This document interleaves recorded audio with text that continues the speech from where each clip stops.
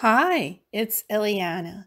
So recently I saw a comment where a person was saying, according to the Sumerian texts, Enki was the good guy who upgraded our genetics to give us intelligence. I don't look at beings as either good or bad. Everyone has a role to play. They're playing a role in their incarnations or current existences. So they may be very different than they were in past history. I don't look at the being as just what they are now. I look at the history as well.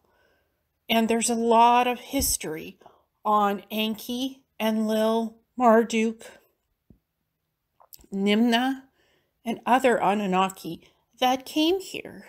These guys were the rebel Anunnaki.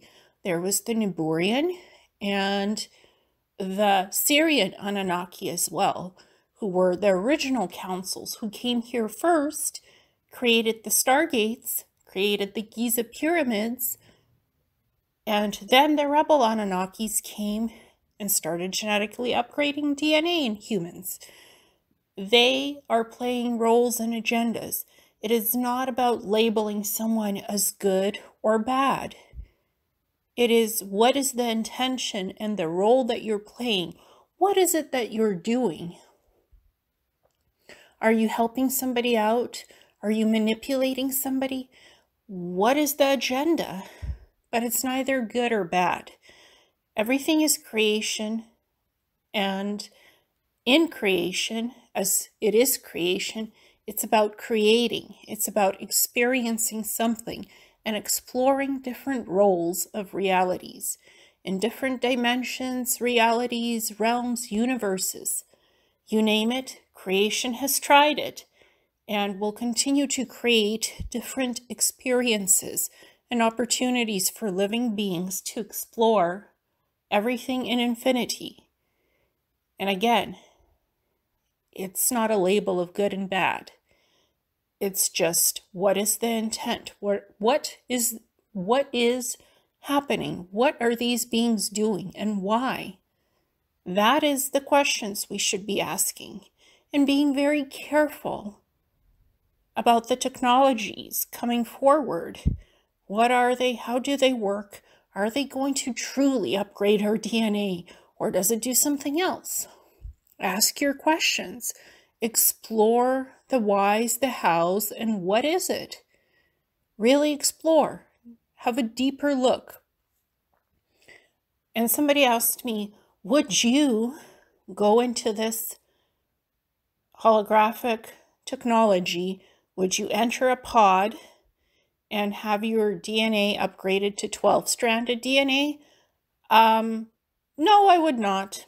I would not step into that type of a technology because I honestly am very skeptical of what can happen when you use technology that can alter your DNA to such an extent where you don't know what would happen to you.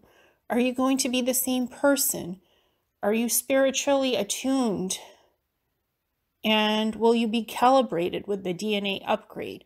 Can you handle having 12-stranded DNA? That is the question. How will you behave after you get these upgrades?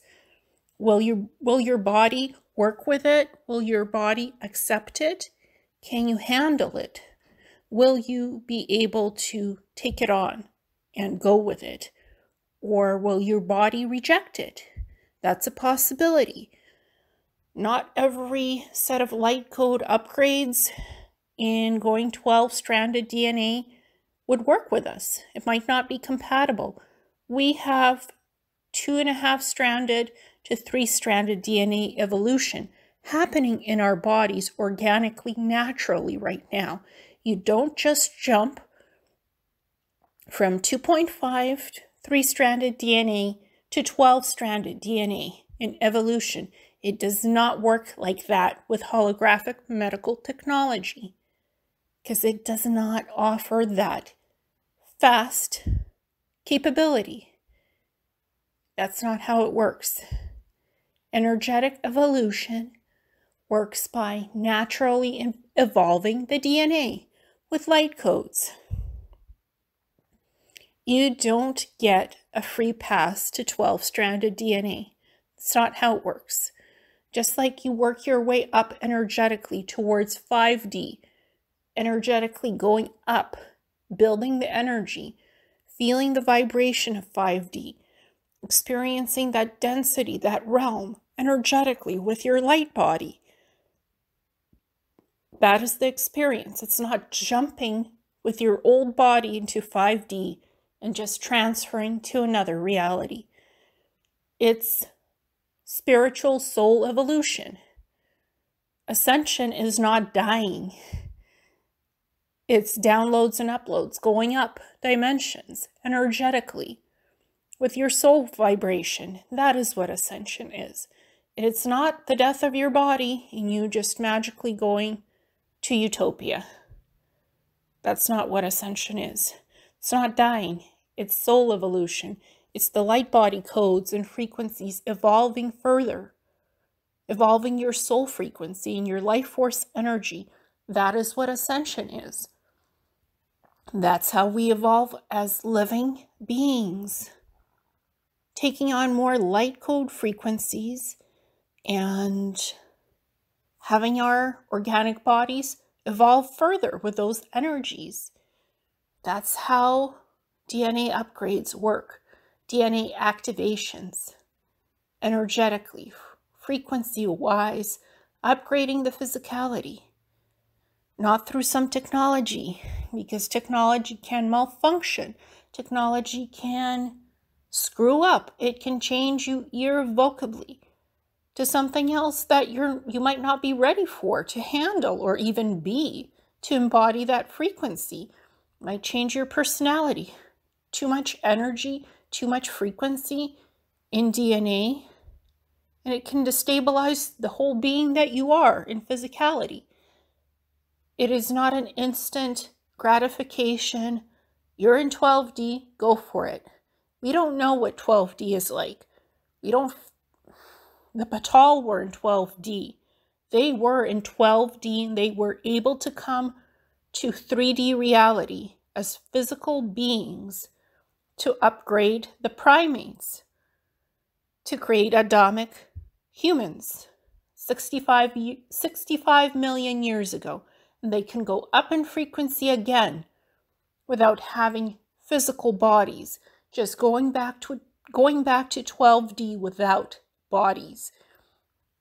They can basically create ships and go upwards or downwards in density from physicality to energy, back and forth easily. But where did these beings come from? Who evolved them? Creator, creation. Creation creates creation, and those beings create even more. So much creation. So the Pleiadians, the Andromedans, the Sirians, the Lyrans, they were the ones who contributed to creating the primates, or as some call them, apes. They're not apes, they're not monkeys, they're primates who were seated on Earth. It was from several colonizations. Again, Lyrans, Sirians, Pleiadians, Andromedans, Arcturians. They all contributed with a lot of genetic material to create the first living cells on Earth, the primordial soup for things to grow in that, for DNA to evolve from single cells to several strands of DNA and upwards, to build that up and to create the primates and later on Adamic humans. So many different species contributed to creating the primates on Earth, not just one single species. The Patal upgraded the DNA. They also gave their own DNA energetically to give us thinking and more sentience. But they weren't the only ones. Many other species contributed. It's beautiful creation process of exploration and evolution, but organic evolution, not nanotechnology evolution. Being organic beings is a blessing, and I'm thankful for it. Thank you so much, and namaste.